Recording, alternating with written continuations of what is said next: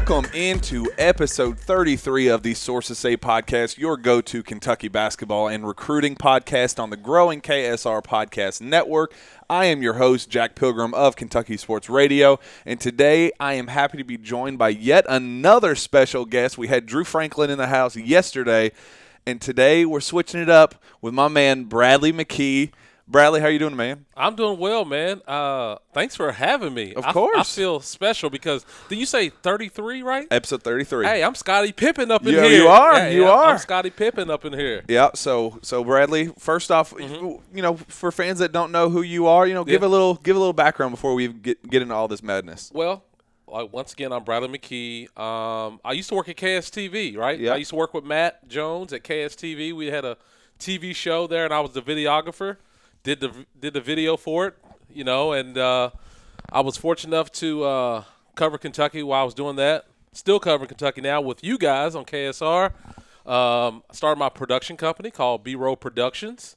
So everybody now calls me Bradley B-Roll, you know. B-roll. B-roll. Because why? Why they call you that? Because I get that B-roll, Because baby. you get that B-roll, baby. That's right, yeah. So yeah, you know, that's what I do. If you see me out there running around with the camera in my hand, I'm usually out here trying to get that video of the players, coaches, fans, anything you want, I try to get them. But yeah, that's kind of a little bit of my background. I'm from Flemingsburg, Fleming County. If people don't know where it's at, it's eastern part of Kentucky, in between Moorhead and Mount Sterling. Played basketball there. Went to Spalding University after I graduated.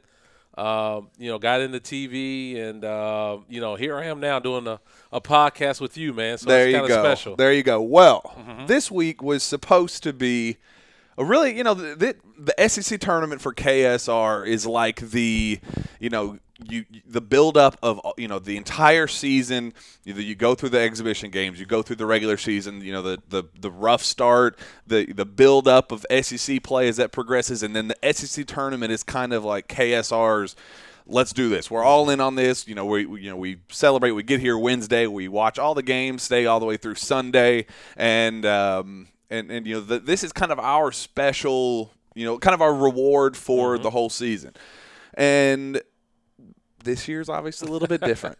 That's you know, that's one way to put it. Yes. A little bit different. Yeah. So this was supposed to be a fun weekend. You're rooming with me while we're here. It's supposed to be an awesome week, and obviously the little change of plans. Yes. Things are not good in the world of sports. Yeah, you know, I look forward to the SEC tournament for various reasons. One, you're coming to Nashville, which is a great city to come down here and, you know, get the barbecue, see all the fans, and, you know, see what, you know, friends and everybody you know. You know, second, obviously, I'm going to go back to the fans just because the fans that come to the SEC tournament are the most passionate fans for the UK fan base, right? Right. All the fans that go to Rupp every year, they're okay. Yeah. But these are the guys that never go to Rupp, that save up all their money to come down here for 4 to 5 days and act a donkey. Yeah. And I love it. Yeah. You know? This is their vacations. I mean, this is literally what they build up for. You know, they save all their money for this event. This is, you know, I mean, we're still seeing all these. When we'll get into what happened and why they're not sitting in the arena right now. But we still see guys because there were just so many people. I mean, they were still going to come. They saved up all their money and they felt like they needed to at least. So let's get into why it happened. And obviously the big news was the NCAA, but we got to kind of lead up to that and kind of.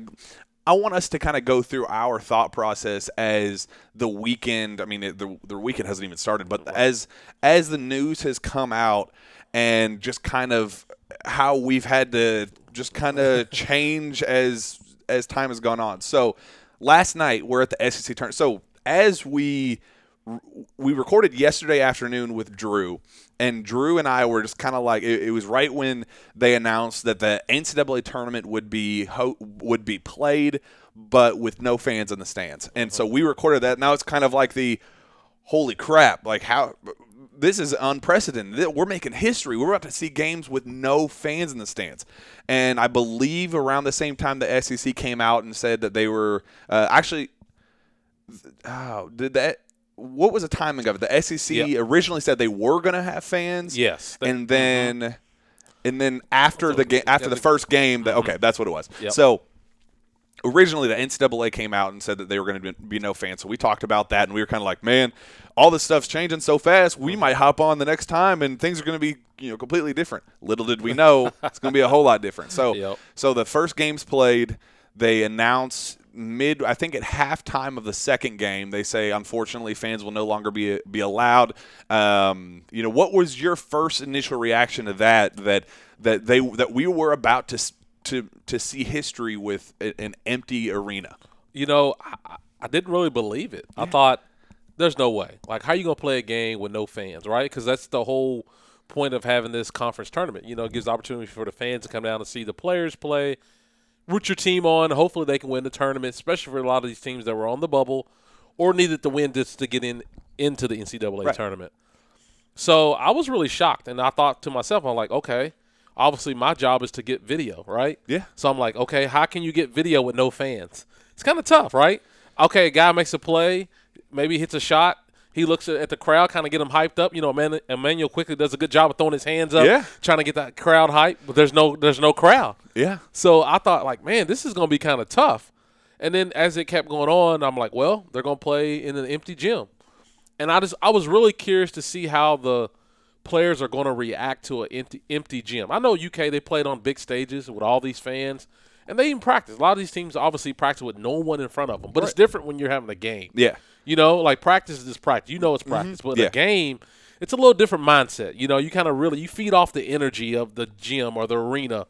There was not going to be any energy in the building. You had to bring it yourself. All you would hear is your coach yelling at you, right? Or your players kind of like encouraging you. So I thought that was going to be interesting to see that. Yeah, and what was I kind of brought this up on the show yesterday. Calipari has said over and over again that, man, in practice we torch the nets. We hit 100 threes in this drill, today, and we have shooters in practice, but it's just not translating to games. I was kind of interested to see if it would have that practice feel to it, because the officials wouldn't be getting into the the momentum shifts of the games, and they wouldn't be feeding off that crowd energy. So I think it would have been a cleaner officiated game. I think, and because of that, I just think the overall product that we were going to get would have been awkward and not preferable, obviously, but it would have been something that might have worked, given the circumstances. Something that I just think with the cleaned up play, it would have been okay. We never got to that point. So they say no fans for the rest of the weekend. We go home. It's like, oh wow, that's going to suck. Today's going to be very interesting. Wonder how it's going to go. We show up. So you arrive at what, 10:30 this morning, something like that. 10:30. So you get here right when you get here. You bring your stuff. We go across the street to Bridgestone Arena. We check in, get the media stuff, and right then we were all sitting there and that's when they decided that SEC tournament was going to be canceled. Yep. They hosted a press conference. They said, we just felt like it was in our best interest to do this for the fans, for the player, on all accounts, for the players, the coaches, the personnel. With everything going on, it was just necessary. What did you think of that original decision for the SEC to cancel this massive event? I think it was the right thing to do. I mean, I know fans are mad. A lot of people spend a lot of money to come down here, and and everybody wants to see a game play. But at the end of the day, it is a safety for everyone, not only just the players, coaches. Even us as media members. We are amongst arena that's, like you said, if someone had the virus while we were here, we had to be stuck in the arena trying to get quarantined to try to figure out what was going on. So it's a safety for all, everyone that was involved, workers. Even the president or the commissioner of the SEC tournament, and it's the right thing to do. I mean, a lot of people are disappointed, wanted to see the games. I know, that's what you look for March, March Madness. You wanted to have that feeling. But I understand. Once I saw other conferences do it, I thought, you know what? It's going to be like a domino effect. You start seeing more. What was the first conference? Was it was it out west? Was it the WCC or that? Yeah, there was that one. What was the first major conference? Ivy Ivy League, Ivy yeah, League. definitely, yeah. They canceled, and then people started giving them crap about it. But I mean, whatever. They are the Ivy League. Yeah. They are very smart individuals for a reason, and maybe we should have learned that. We'll learn from them. But was it I believe the Big 12, Big 10? Yep. One of those two was the first one to cancel their tournament entirely, and that. I think all the national analysts right after that news broke basically said, "Here you go." Yep.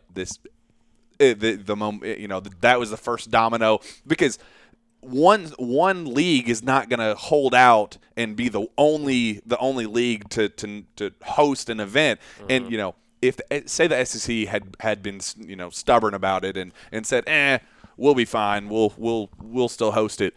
And a player got it, or something like that, and none of the other conferences got one. It would would be, that look would have been so horrible for the SEC. I mean, it was a call they had to make. Yeah, I mean, you saw. I think there for a long time the ACC was kind of almost like that.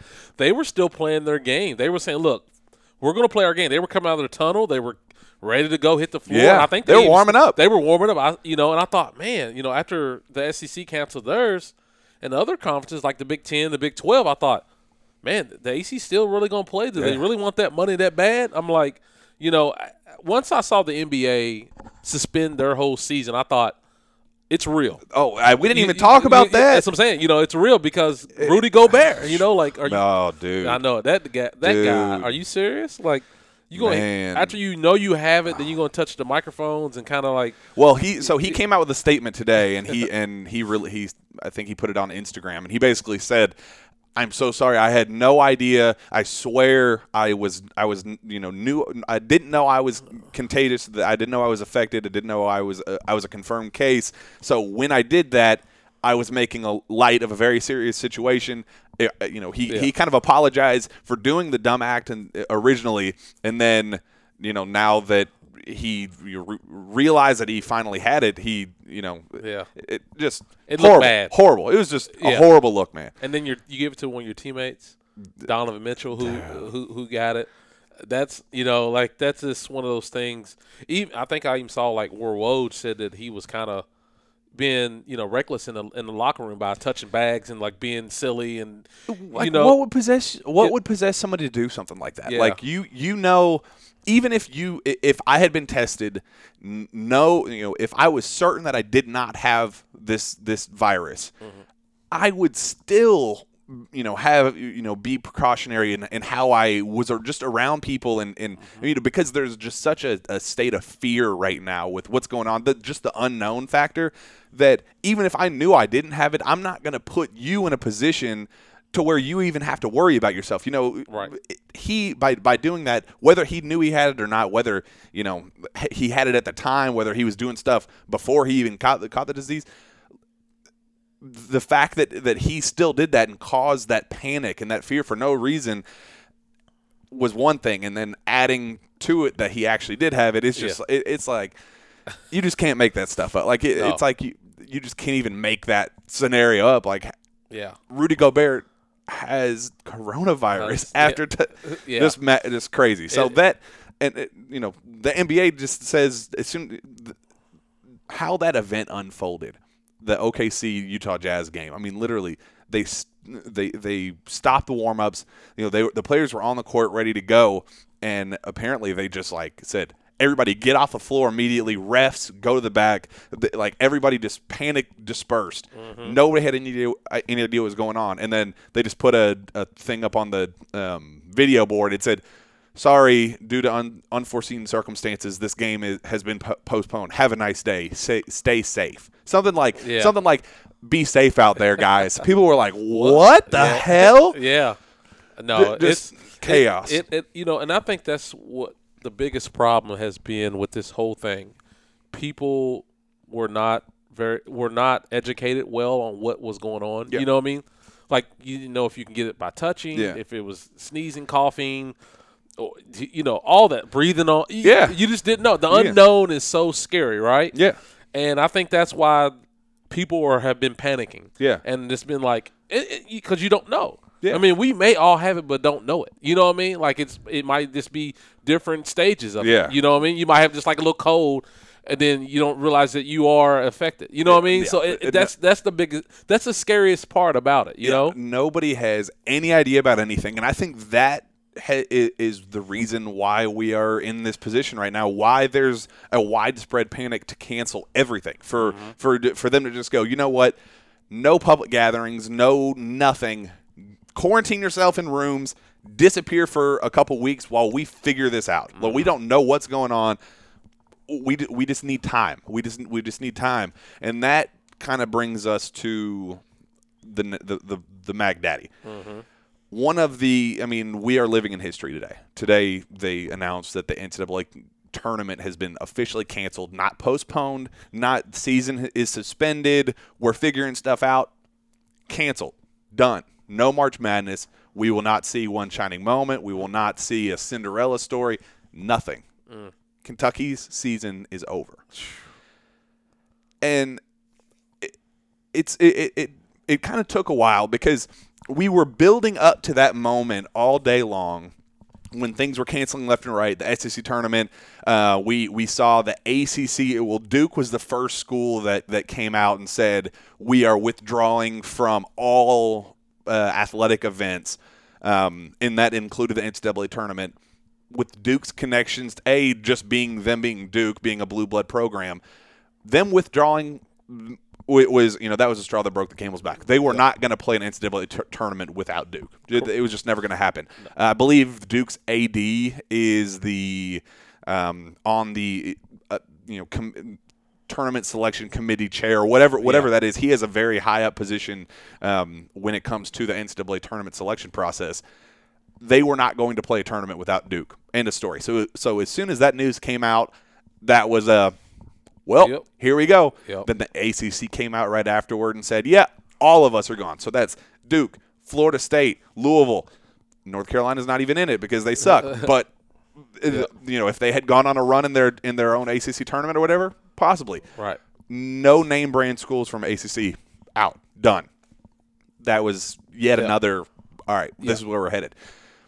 But there was still a sense of, okay, maybe they're going to postpone it. Maybe they're going to suspend it and say, all right, give us, let's start in May. Let's push it back a whole month. We're going to hopefully figure out everything by this time. That was kind of where people were thinking, where it was like, okay, yeah, they're going to withdraw from all academic or athletic events right now. We could get this thing solved in the coming weeks.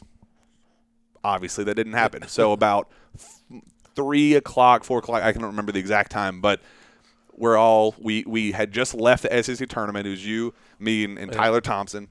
We are sitting at the bar in our hotel at the Omni. I don't even know what the name of the bar is, but we're sitting there. Yeah. We're sitting there, and I get the text app or the text notification from Shams Karania of The Athletic, and like seeing it for the first time was like our lives are changed. Like, I mean, this event, like it felt like I am looking at history right now when I was looking at the app notification on my phone. Like it was crazy. So talk me through your first initial, the NCAA tournament is canceled. What was the first thing that went through your head? OMG. Yeah. Oh my gosh, I can't believe this is happening because, for everybody, like March Madness is like the Super Bowl. A lot of people probably don't pay attention to football, but they do watch the Super Bowl. A lot of people may not pay attention to college basketball throughout the year, but they do pay attention during the March Madness. Mm-hmm. People fill out brackets. It's a fun time. Usually the people that win are people who have no idea about any team. They're just like, oh, it's a blue team. Yeah. I'm putting this team. You know what I mean? Like kids, everybody, grandparents get involved. It's just a happy moment for March Madness. And then to see that it's not going to be played this year was heartbreaking. It was heartbreaking. Like I just because I look forward to that moment because, like you said, the Cinderella teams,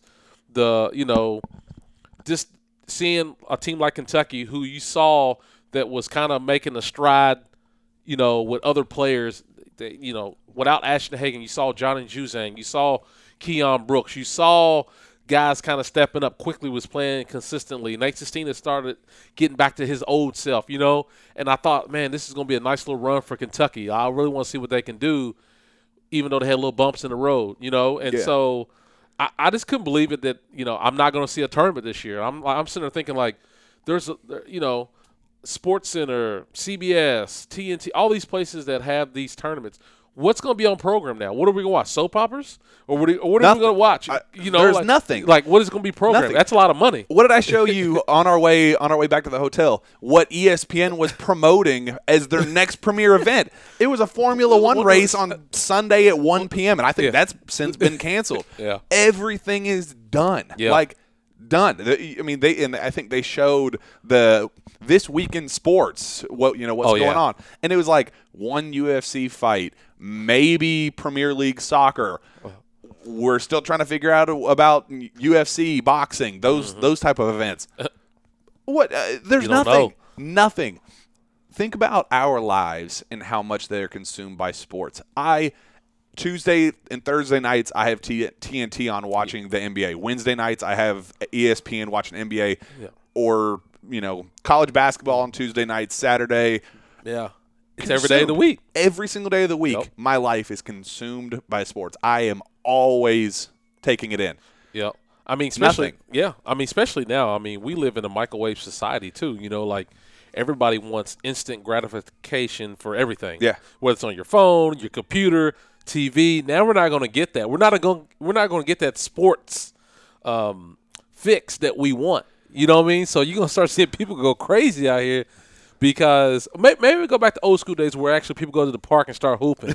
You know what I'm saying? I would look, like, you want to get a game going, be out there and do like the Kobe, you know what I'm saying? Pull up. I don't know. Like it just blows my mind to really see this. And like you said, this is history for us. I think it's something that, I have twin boys and they're 11. I think that for them, they're kind of seeing what's going on. They can't really believe it, that there's not going to be any games played. There's something that hopefully they can tell their kids, like, look, this virus came through and shut down everything. And I remember I was this old, I saw it on TV and, it's just crazy. Hopefully that we can take care of this. Everybody comes out safe. And they can figure out this, how to cure this virus and get the ball rolling again, because this is such a big thing. Not only hurt sports, obviously it hurt businesses. You know what I mean? All these businesses down here in Nashville. Think about that. The merchandise that was provided to the Bridgestone Arena, the workers there.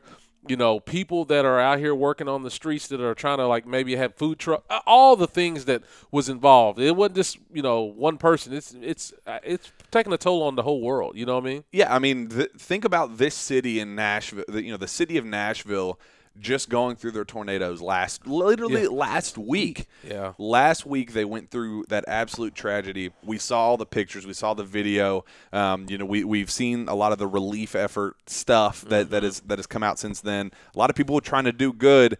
Pump some good. They were trying to basically get through last week to build up to this week as kind of all right. The SEC tournament is going to be a massive push for us financially. It's a good boost to the economy down here. We needed this. Mm-hmm. And it was like, okay, not only did they, not make their massive profit from the SEC tournament, they broke even, or they couldn't even break even. Mm-hmm. They couldn't compensate for those losses, the financial losses that they saw with the devastation of the tornado. It's just in that front alone, it's just horrible. And you brought up the hourly workers, the food truck guys, all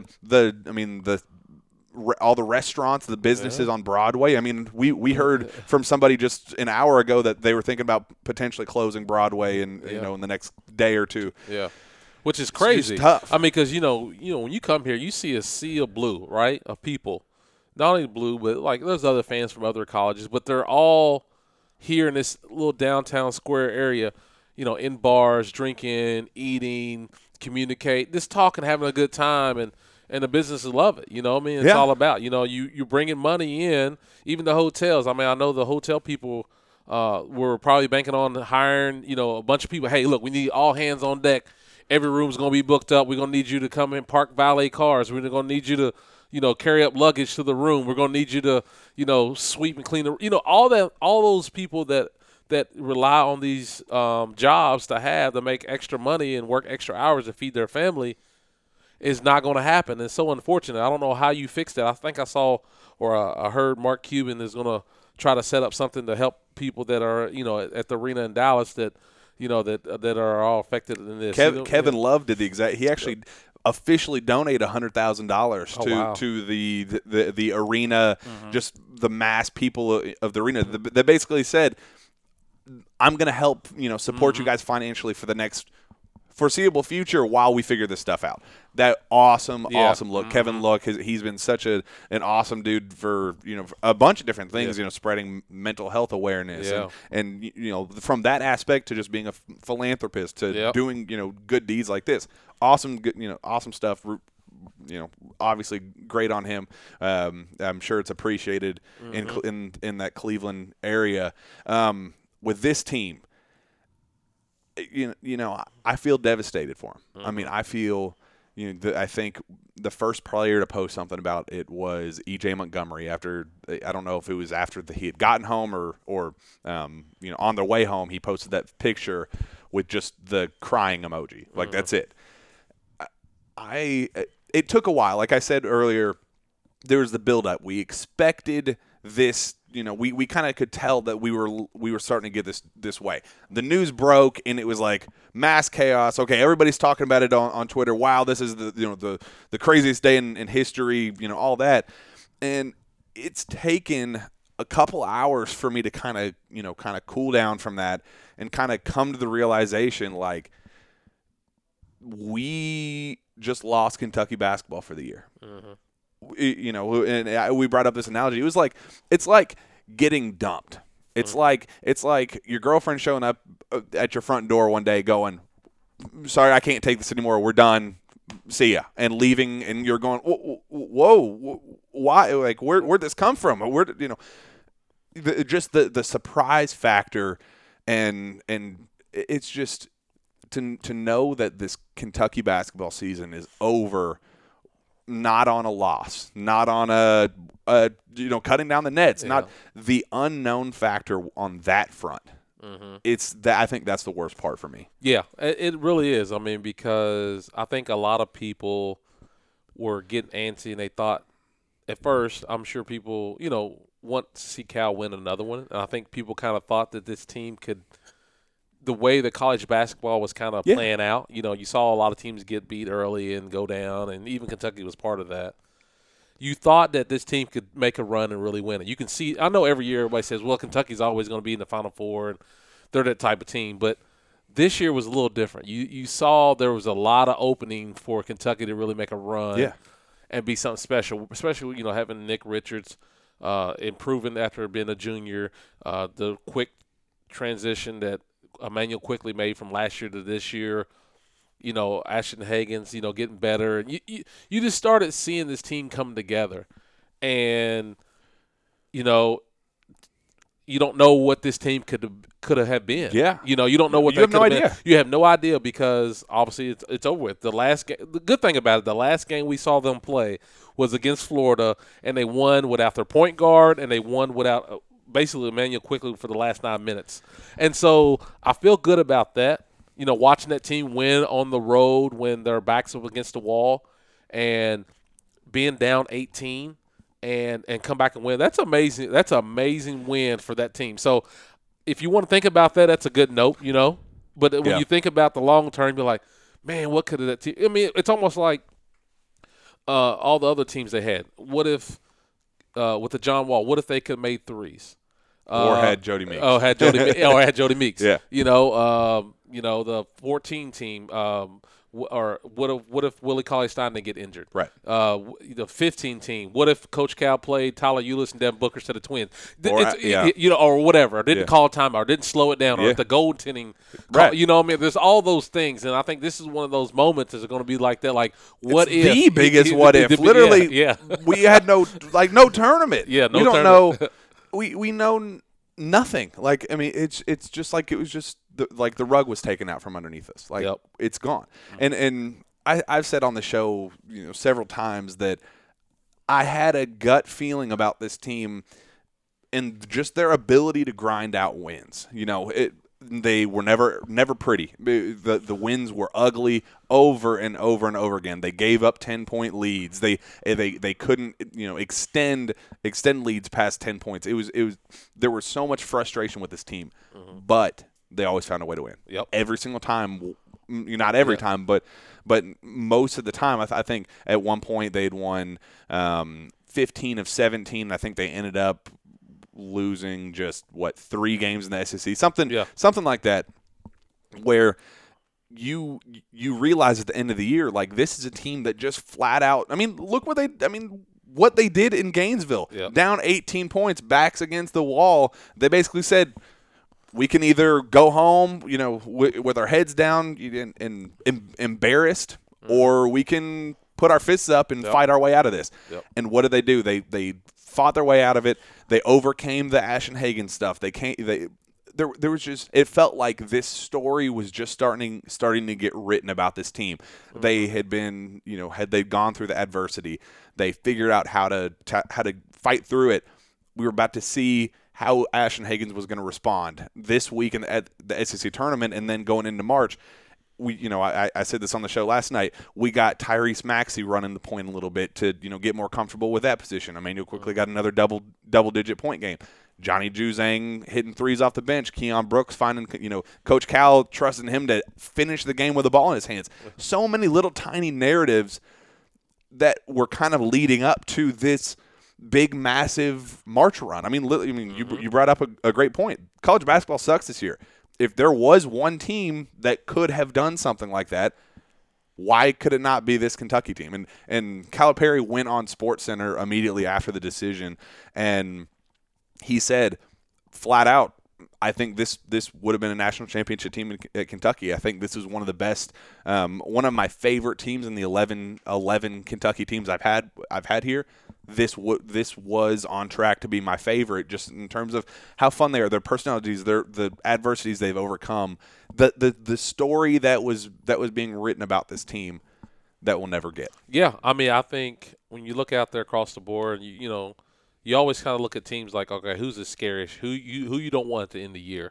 Kentucky was one of those teams. Kansas, I think Louisville was up there too. Duke, those teams are scary to play in the tournament because that they have good coaching. Their players play at a high level. And, like you said, the teams – Kentucky won some ugly games, but it was a win. Yeah. Anytime you can win – that's what good teams are. When you win – because I think when 2015 team, they won – they didn't win pretty. They didn't – they blew out some teams, but a lot of times there were some close games. Go back to our listeners. Go back and look at the box scores of that 2014-15 team. You'll be shocked. Yeah. You will be – your mind will be blown at points per game averages, minutes per game averages. That team averaged like 58 points per game, 62. It was something – it was low. Extremely low. Yeah. I mean, like really low. Uh-huh. Yeah, it's a great point. I think that's what good teams are, because you figure out how to win in ways that's not pretty. You win games when you're down by 18. You win games when you're up by 10 and you give up the lead, but you still maybe win by 2, at the end of the game. You win with your best player being out. You win with your big man having 5 fouls. You win type of games like that when you're back against the wall. And I think that this team had players on there that had the will to win. Emmanuel Quickley was one of those guys. No matter what, he would try to find a way to win. Tyrese. I can't say his name. Tyrese Maxey was one of those guys who would be like that. Nick Richards. I mean, for him to knock down free throws late in the game, I was never thought, like, he had the ball in his hand, I'm like, give it up. But no, this year I'm like, keep it, because I knew he could knock down free throws down the stretch. Now, I know he didn't do it against Florida, but we've seen him in times do it, on the road against Van. He just – the team just figured out how to win, and everybody was confident within themselves, and they played within themselves, and I love that. And so it is a big. disappointment, I guess, not to be able to see, this March. But this will be good conversation for podcasts, Yeah. TV. Like, what about this Kentucky team? What about this March? Who could win? That's why we do things like this.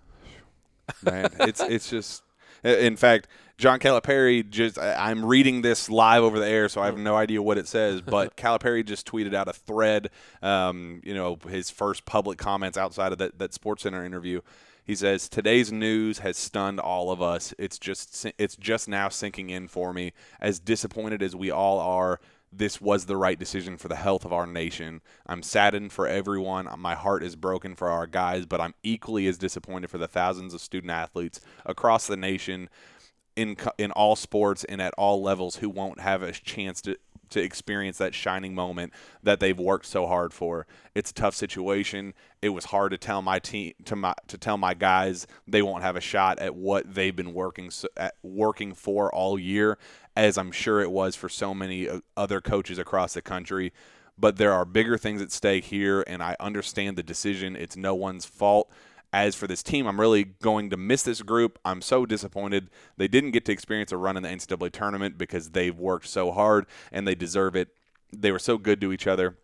I don't say this lightly. I think I had the national championship team, and this group should go down as the most loved one of the most loved teams in my tenure here. I want to thank our fans in terms of what if we had made the Final Four?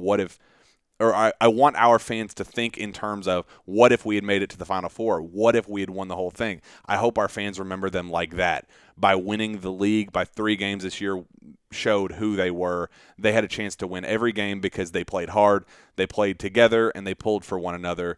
Every player was the best they had ever been as an individual. As I've said with my other teams that were at Final Four teams in the national championship group, we never had a bad practice. Some of them may have been a little better than others, but not once did I walk out this year saying that was awful. Not once.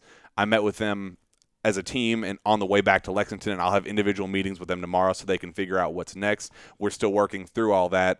Whatever that is for each individual player, we'll be there every step of the way for them. Oh, and then he closed it out. You got to say the best part for last. I'm going to say it again.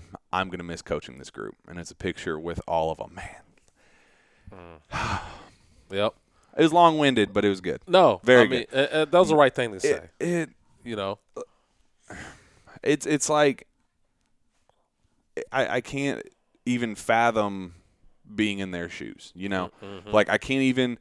Imagine a guy like Nate Sestina, who transferred from Bucknell last summer for his one opportunity to play in the NCAA tournament and compete for a national title, to go to the SEC tournament and hold up a trophy, potentially hold up 2 trophies on this level of stage.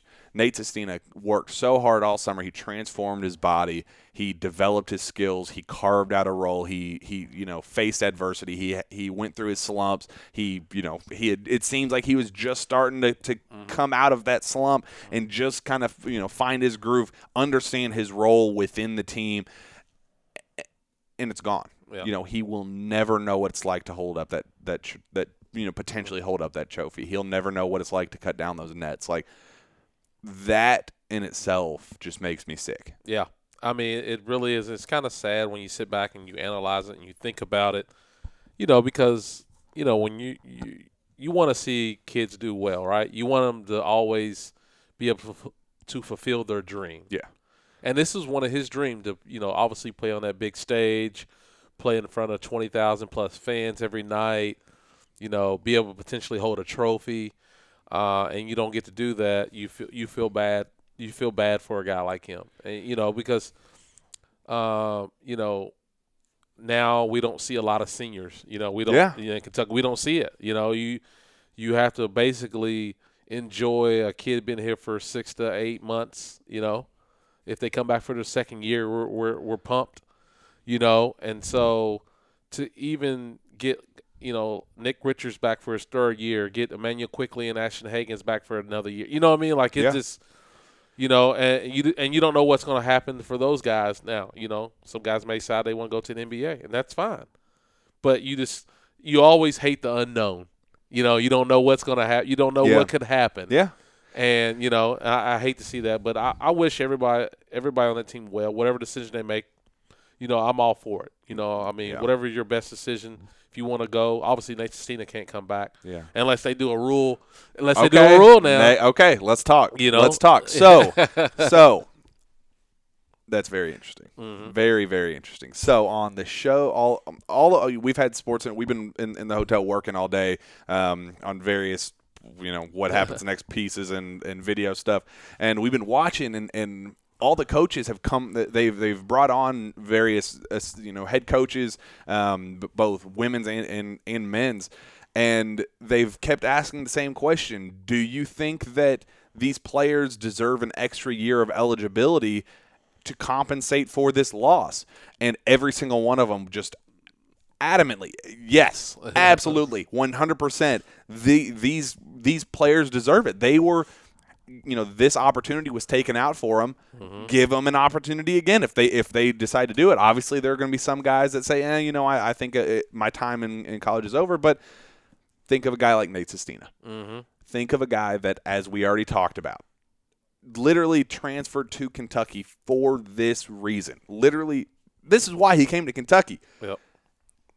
And what if the NCAA presents this opportunity for Nate to come back? Do you think this is something he would entertain? Oh, there's no doubt about it. In my mind, he will. I mean, because he, you know, I think his last press conference he had with the local media before it was senior night, someone asked, like, what's your next thing? And he said, you know, my goal is to play professionally. Yeah. You know, I want to play professionally. So the dude loves basketball, man. So you think if he can have another opportunity to come back and play at Kentucky, to have an opportunity to win the SEC tournament or win the national championship, you best believe it, he's coming back.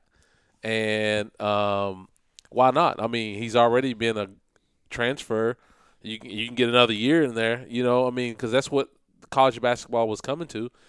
Grad transfer was coming to play an extra year, you know, to see if they can make a run. You see it across the board.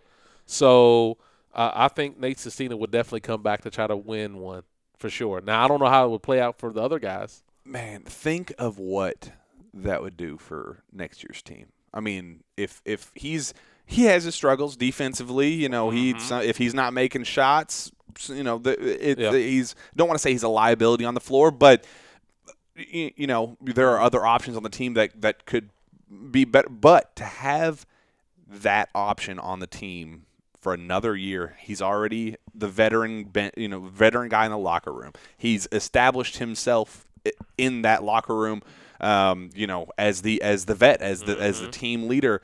You know, grad transfers already kind of have that. You're already walking in as the, you know, as the vet. You know, the Reed Travis old guy talk was all we ever talked about when Reed Travis was here. As soon as Nate Sestina got here, that was what does it feel like to be the 22-year-old on the team, and you know, all that. To have another year of that, you know, it'd be different if UK got another grad transfer, as I expect them to you know, just keep going this process. But to add that senior leadership for a whole nother year with the same guy, and that chemistry's already there, all of that stuff combined with a young crop of talent, 6 signees already, plus, you know, whether they get, you know, one more or whatever, you know, like that would be massive for this team. Oh yeah, I mean, just because, you know, when obviously we see at Kentucky, when you're young, it takes you until about conference play or mid-conference play to really get in your groove as a young guy, because when you first come in, you're just playing off raw talent. You know, if you're athletic, you can dunk, you can, you know. And then when you get into conference play, obviously all these teams and coaches have scouted you, know what you're going to do. Now they're guarding you a different way. Yeah. Now you got to really go through your craft. You got to really tighten up your handles. You got to really tighten up your shot. You got to be quick. And so sometimes it's a struggle for guys. You know, Tyrese Maxey went through it. He had that big game against Michigan State, got big-headed, started feeling good. I can do what I want. Then teams started realizing, oh, no, we ain't going to let you get to your sweet spot. And then he was trying to figure it out. Now late down in the season, you see him get to the cup. You see him pulling up. You see those type of things develop because he was young. He had to learn. But Nate Sestina, even though he struggled, he still stuck to his game, right? Yeah. He still shot when he was open. He still was in there banging, rebounded. He still tried to defend the best he possibly could. But when you're young, if you're not scoring, then you're like, man, I ain't gonna play D. I want to get these points up. I'm trying to get to the next level. Yeah. You know, so it's so for having veteran guys on the team, you need them now during this tournament time to understand the grind, how to practice, how to take care of your body, make sure you get some rest. You know, when to be serious, when to be loose. Mm-hmm. You know, all those little things. And so you need a veteran player on your team, and you know, and to help them, to guide you. Even this, you just need to talk. Like, for example, you and I here in the room, if you had like a Nate Sestina with a freshman, you in the room, you can kind of bond. Yeah. You can talk to him, say, hey, man, what's going on? Yeah. Or he might say, hey, man, coach is really riding me here. But don't worry about what coach is saying. Yeah, Still you need to understand it's a process, man. Yeah. Like look at me. I was at Bucknell. Yeah. It was a long path for me to get to that point, let alone to I mean, it's locker room. Yeah. Locker room. Yep. It'll be interesting. Yeah. I don't know where the NCAA is going to go. I think Greg Sankey, I don't know what kind of power he has in a decision like this, but the commissioner of the SEC said today at his press conference, somebody asked him about that, and he said it's on a list of many other things that we'll have to address in the coming weeks / months, depending on, you know, that'll be a priority in discussions, but we're not even close to being at that point yet because of what we're currently dealing with. So I think it'd be the right decision. I think 100% to allow that kind of, and think about it this way, to give them another year of eligibility would also open up, you know, other grad transfer opportunities. Carrie Blackshear, Carrie Blackshear wouldn't come, but you know what I'm saying. Yeah, those type of guys, if they wanted to explore the opportunity and go to, you know, I don't know. It's like I said, that we're all just kind of digesting this, you know, brand new information. No idea what the NCAA is going to do, but that'd be big. Yeah. That would be massive, especially for Nate Sestina, and just to kind of give him that shot that he deserves. Because I mean, I'm sad for Tyrese Maxey because he's going to go to the NBA, but he's still going to go to the NBA and make a ton of money, move forward, all that. I'm very disappointed I'm not going to see him in March because he feels like he would be that Brandon Knight, Malik Monk type, you know, go-to scorer in March. I really wanted to see that, but, you know, he's going to go to the NBA. He's going to ball out. He's going to be in the public eye for a very long time. Nate Sestina is going to be, you know, if Reed Travis hasn't made it in the NBA, and I know his professional career is just getting started, but Nate Sestina is not an NBA guy. Right. He'll never be an NBA guy, and that's fine. He even said that. He said, I don't know where I'm going to play professionally. Right. I just want to make money and play basketball. Right. That's fine. So, I mean, you know what? I mean, to be honest, I know you say he's not an NBA guy, but I sit back here and I just thought about something. How many people thought Michael Mulder about that? Was never going to be an NBA guy? You're right. This guy grinded in the D League, right? Or the G League, whatever you want. Well, I think it was the D League when he got started. It was the D League. Yeah. And now he had a 10-day contract with the Golden State Warriors, and the dude ended up getting to sign a contract with the Warriors. So, not saying that Nate Sestina cannot not make it to the NBA, but I think you got to have some luck. You got to be able to grind, because Michael Mulder, he's grind in the, you know, to get there, and so now it's starting to pay off for him. So, you just never know, man. You just never know what's. You know, we didn't know that the NCAA was going to get canceled. Why would we know if the NCAA is going to grant another year of eligibility? You just don't know, man. Who knows? I mean, Nick Richards said it best when he was asked about, you know, him being around for a while. He said, "Look, everybody has a different path. Yeah, you know, my path was obviously different. You know, and he played 3 years. He's played 3 years at Kentucky. It's been good for him. Yeah, he struggled the first 2, and he knew it. You know what I mean? But he worked on it, and he knew that, like, look, I just got to get my head right. I got to figure out this game. I got to figure out how I need to play. What's my role? Let me get my confidence. And so, you know, everybody's path is totally different. So I think if Nate Sestina wants to play in the NBA, I think he can. But it's going to take a lot for him. He's got to find the right team. He's got to be in the right situation. You know, it's all those things that have to fall into place. He might have to go to the D League. I mean, you see guys like – might even have to go overseas for a couple years to get back. Right. I mean having Darius Miller did it. Yeah. He went to Germany, won a national championship over there, and then he comes back and plays for the Pelicans. Yeah. You know what I mean? So it happens, but it's a grind, and you got to be willing to go through that grind. You got to be willing to maybe get your ego checked a little bit. Yeah. And then be able to kind of come back. Yeah. You know what I mean? So Yeah. so it's a grind, but it's tough. But I hope Nate Sestina does get an opportunity to play somewhere professionally, and I think he will. Yeah. Do you think, on that note, this potential of Sestina returning, if the NCAA were to allow it, do you think this decision will affect any players that might be on the fence about returning? Do you think that Kentucky could potentially get more returnees than they originally anticipated for a magical season next year, if we're not all dead by then? That's true. I mean, you know what? It could. I mean, that's a very good question, because I think there were some guys probably on this team this year was probably on the cusp of like, I want to go, but maybe I should come back. Or some guys said maybe I want to come back, but I should go. You know what I mean? Because then, you always look at what's coming in next, and you kind of figure out, all right, who's playing in my position? Am I as good as that person, or will he take my minutes? Yeah. I mean, I don't know to me, it doesn't really matter, because I think if you're going to go to the NBA, it's the same situation. Like, you're coming in young, and you're trying to take somebody else's minutes who's probably a vet or who's been there for a little bit. You know what I mean? So are you willing to work? It's all about your work habits. You know what I mean? Like, you got to be able to grind and work hard. And I think Kentucky's obviously a great stage or a great platform to being a professional, because you got to work at a certain level. You always got eyes on you. You always got people critiquing your game and what you wear and what you eat and how you say certain things. And that's how it is in the NBA. So it kind of prepares you for that. Yeah. But it could – I mean, it's going to be interesting to see what happens to certain guys if they want to stay. Like, I look at a guy like E.J. Montgomery, That's the big one. Like he could go. I'm sure someone will draft him. He's 6'10". He's pretty athletic. Needs to get a lot stronger. Needs to get more consistently, playing at a high level. Yeah. His motor is still not there. But they'll take a chance on him. He can still go get drafted, late first round or maybe early second round, something like that. Yeah. But by him coming back and getting better and maybe playing in the NCAA tournament, really having this one shining moment, could boost him up into being a lottery pick. Yeah. So I guess you got to weigh all your options out and kind of see what happens and see how things play out.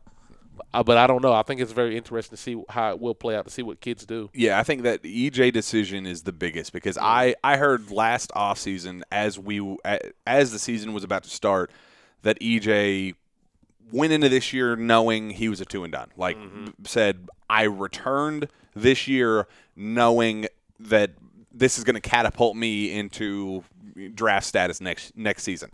Never had any intention of returning for a junior year, at least going into the year. Yeah. So that's why all year long, at least, to start the year, I'd been so, hell-bent on the fact that fans should not expect him to return, even though he's been struggling, even though his numbers haven't been so great, because the expectation going into the year was that he was a goner, no matter what. Right. So as the season is progressing, he has seen Nick Richards as a junior thrive the way he has after putting up similar, EJ's sophomore year, similar to what Nick was as a sophomore. Very, very slight, shots of brilliance, but a lot of inconsistencies, a lot of other struggles. I was fully expecting, I said this literally on yesterday's show, EJ Montgomery was primed for a big March. I think. I think he's always right there, just starting to find his groove. He's always been a great passer. He's been rebounding much stronger. I think he's just been much more athletic, or active on the boards. He had that big confidence boost with the game winner against Florida. Which, how about that? Right? If he does go off to the NBA ranks, the last moment we'll have with EJ Montgomery is a game-winning shot in Gainesville. Awesome moment for him. I hope that's not the case. I hope we do get to see him for another year, but this would be interesting for him because we didn't get to see that March. We didn't get to see his SEC tournament to lead up to the NCAA tournament. So a guy like him could greatly benefit from not only just another year in general, but being around the pieces that he's going to be around next year. BJ Boston, the pressure won't be on him to be the go-to scorer. I think there was a little bit of pressure. You got to be the next EJ or the next PJ Washington. You got to have the PJ Washington level sophomore jump. And I don't know if he thrived under that level of pressure yet, but if he has all these other pieces around, these scoring pieces, where he's still going to need to be a premier big man next year, it'd be a good fit, a great fit on next year's team where he could thrive into that star role. Same way Nick Richards did this year. I mean, look what Nick did to his draft stock. EJ could do the exact same thing next year. Be interesting to see. Yep. Obviously, nobody anticipated, all year long, as I've been saying, EJ's gone, EJ's gone, EJ's gone. I was factoring in a March Madness run, SEC tournament, all that. Now that that's out of the picture, and what the tape that he has right now leading up to it for NBA scouts, not the best tape. No. What do they have to look at right now with EJ? Not a whole lot. He thrived a lot in the draft workouts last year. Mm-hmm. He looked really good. There's a reason that he had gone from potentially undrafted, why are you even testing the waters, to potentially late or early second round, to might even flirt with a late first round. Teams kind of told him, go back, you're going to be a lottery pick next year, just work your butt off, you'll be that person. Scouts like him a lot, but how much did he prove this year? Not a whole lot. So it'll be interesting. I'm very, very interested to see him in particular. Emmanuel, I think on the flip side, I think his tape has been so good that he didn't necessarily need a March run to kind of show that he's, I think as of right now, his stock is pretty darn high. Yeah. That's what makes me lean that he's gone as well. Ashton, I think he's been gone, similar to EJ. What I thought, he kind of came into this year knowing he was leaving. But still, there's going to be a couple decisions there that I think are going to be maybe a little bit more impacted by the NCAA tournament decision than I think we anticipate right now. Yeah. I mean, you've seen them on social media. They're heartbroken. Emmanuel quickly was on Ashton Hagen's Snapchat story, I think, and Ashton said something like, "Well, man, I'm gonna miss you, dog," or something. And Emmanuel said, we were about to win that chip too. We were about to win that thing," and it kind of had that feeling like, maybe we won't come back next year. And so I don't know. It's I think, like you touch on EJ. I think EJ. Here's the thing: it's probably what a lot of these NBA scouts, they seen enough, to where they're like, okay, he showed us enough where we can draft him and really work with him. In eyes of Kentucky fans, they're like, no, you haven't gave us enough because we need you to do X, Y, and Z. But I think they've seen enough of EJ on film. I think the Vandy game on the road, he was phenomenal as far as just passing the ball to EJ or passing the ball to Nick Richards for dunks. That's a lot. 6'10", handling the ball, rebounding. His motor needs to be a little bit more, ramped up. But I think they've seen enough of him. They're like, we can do some damage with him. Think of Jared Vanderbilt. Think of the uncertainty factor. Well, he was a rebounding monster, but I mean, he was a non-factor scoring the ball. Injury prone. There were so many unknowns with him, but he was drafted in the middle of the second round. I mean, good draft position. I think he went 45, maybe something like that. Very, very solid draft position for a guy like Jared Vanderbilt that played 14 games in Kentucky last year, 2 years ago, whenever it was. I mean, it's a good point. Maybe they like the brief spurts that they saw out of him and said, he's a great passer. We saw him in high school. He's comfortable being, having guard-like skills. He's comfortable shooting the ball. He wasn't hitting obviously this year, but he has the right mechanics. It's something they could work with at least. I think that's something that they will keep in mind. I think he'll still test the process. Oh yeah. Being at Kentucky too. That just being at Kentucky, because I think obviously Cal has produced a lot of NBA greats. Yeah. You know what I mean? Like guys that they went to college and went and had made big money. So they know that he understands what it kind of takes. Yeah. You know what I mean? Like they're like, oh, you went to Kentucky, you're on Calipari, you play with other superstars, so you know how to blend in, you know how to play your role without being too selfish. You know what I mean? So that also plays a factor in there too. You know, Emmanuel Quickley, man, I think that NBA teams will look at him and be like, you know what, he's a workhorse. He's a guy we can put on our team, and he won't cause us any trouble. Mm-hmm. He's going to do community work. He's probably going to be early. He's going to stay late.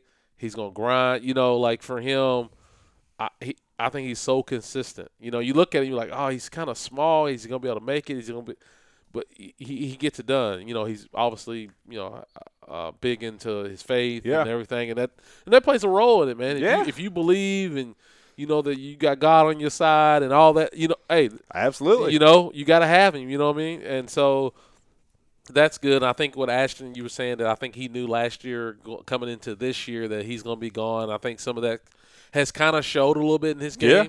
You know, with the turnovers and you know, he played a lot of minutes. I know. You know, 35, 40 minutes as a point guard, and you got a guy guarding you all the time, and you had to bring it up, and you're a defensive stopper on the other side. Yes. So you have no legs. So a lot of those turnovers, yes, I think fatigue has played a part in those, and you know, but we've seen enough out of Ashton that know that he can play that position at a high level. Yeah. You know, I think consistently knocking down shots will be his next big thing. It ain't like he has bad form. Yeah. His form is nice. Yeah. It just he don't have the confidence to be able to put it in. You know what I mean? Yeah. And I think that if he had that same confidence like Quickly, thinking that every shot's gonna go in, or even Johnny Juzang who shoots the ball, he thinks it's gonna go in every time, like Cal keeps talking. If he had that mentality, I think Ashton knows his role is that I need to distribute, I need to take care of the ball, and I need to get myself in the lane. So I think he'll be fine, you know.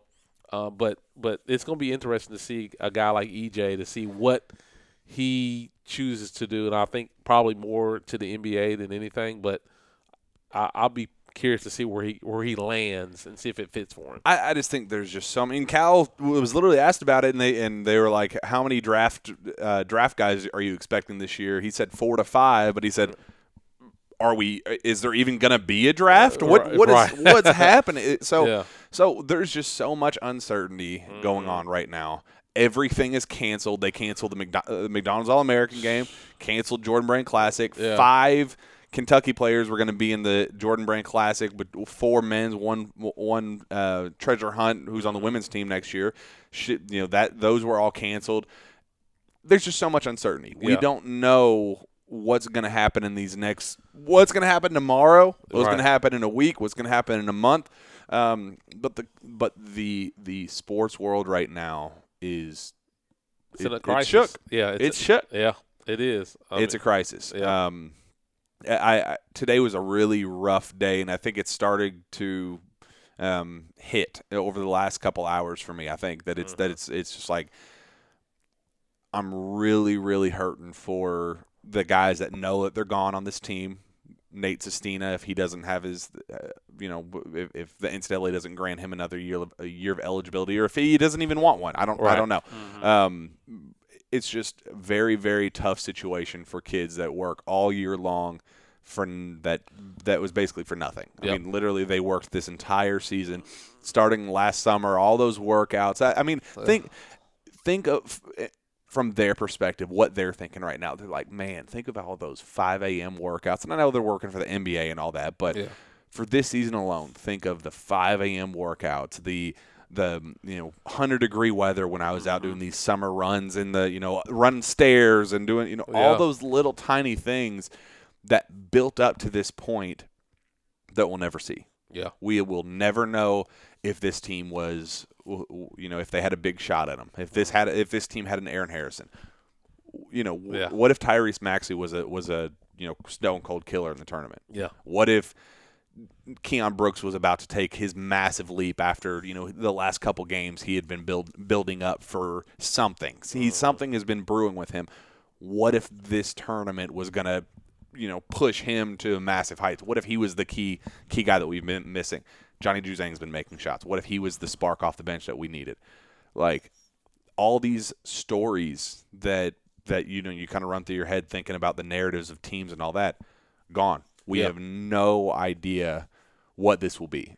Yep. And it's tough. It is really tough. And I don't know if I want to say the good thing about it, but it's everybody. It ain't just only Kentucky. Yeah. And the fan, you know what I mean? It's gonna be the whole college basketball. So I feel bad, but I don't feel as bad because we're not the only ones that are gonna go through it. Yeah. You know what I mean? But it's. I'm sure we'll see other guys play at the next level, so they're still basketball. But I do feel bad for the guys who know that maybe this might be their last rodeo of playing basketball. Not everybody's going to be able to play professional, and that's okay. But I do feel bad for the guys who are seniors who worked their tails off, that this is their last time. Teams like Dayton, teams like Rutgers who all these teams that haven't been to the tournament in a long time, that had an opportunity to maybe make a little noise, maybe get a win. Yeah. Or play. Think about that win last year for Ja Morant in Murray State. Those one little tiny shining moments in the tournament. Don't want to be cliche, but they had those little tiny things that those teams in programs hold on to those things. Those little tiny things. Oh yeah.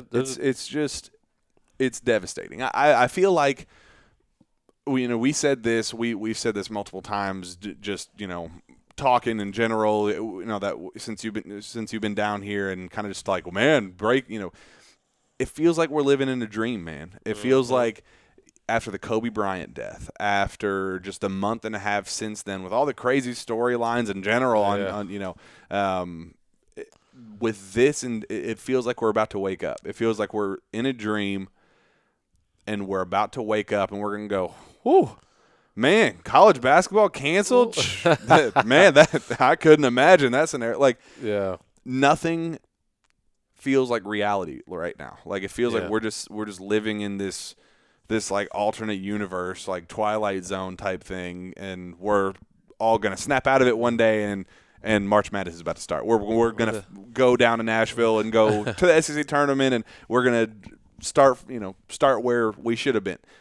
It's just no, it's unreal. I mean, just walking around here today, when we were out there and we were talking to people on the street and stuff, you saw the confusion and disappointment on a lot of people's faces. They just didn't know what to do.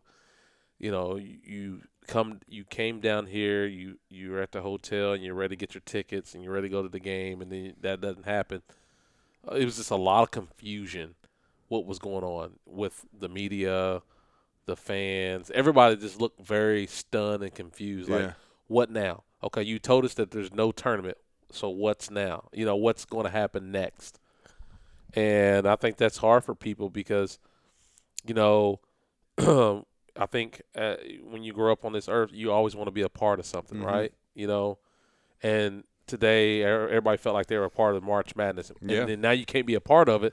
And it's like, okay, so what do you want me to do? I was supposed to be a part of March Madness. I was supposed to be here. I was supposed to watch my team play. I was supposed to cheer my team on, or I was supposed to cover my team, and you can't do that. So then you're like, okay, what am I supposed to do now?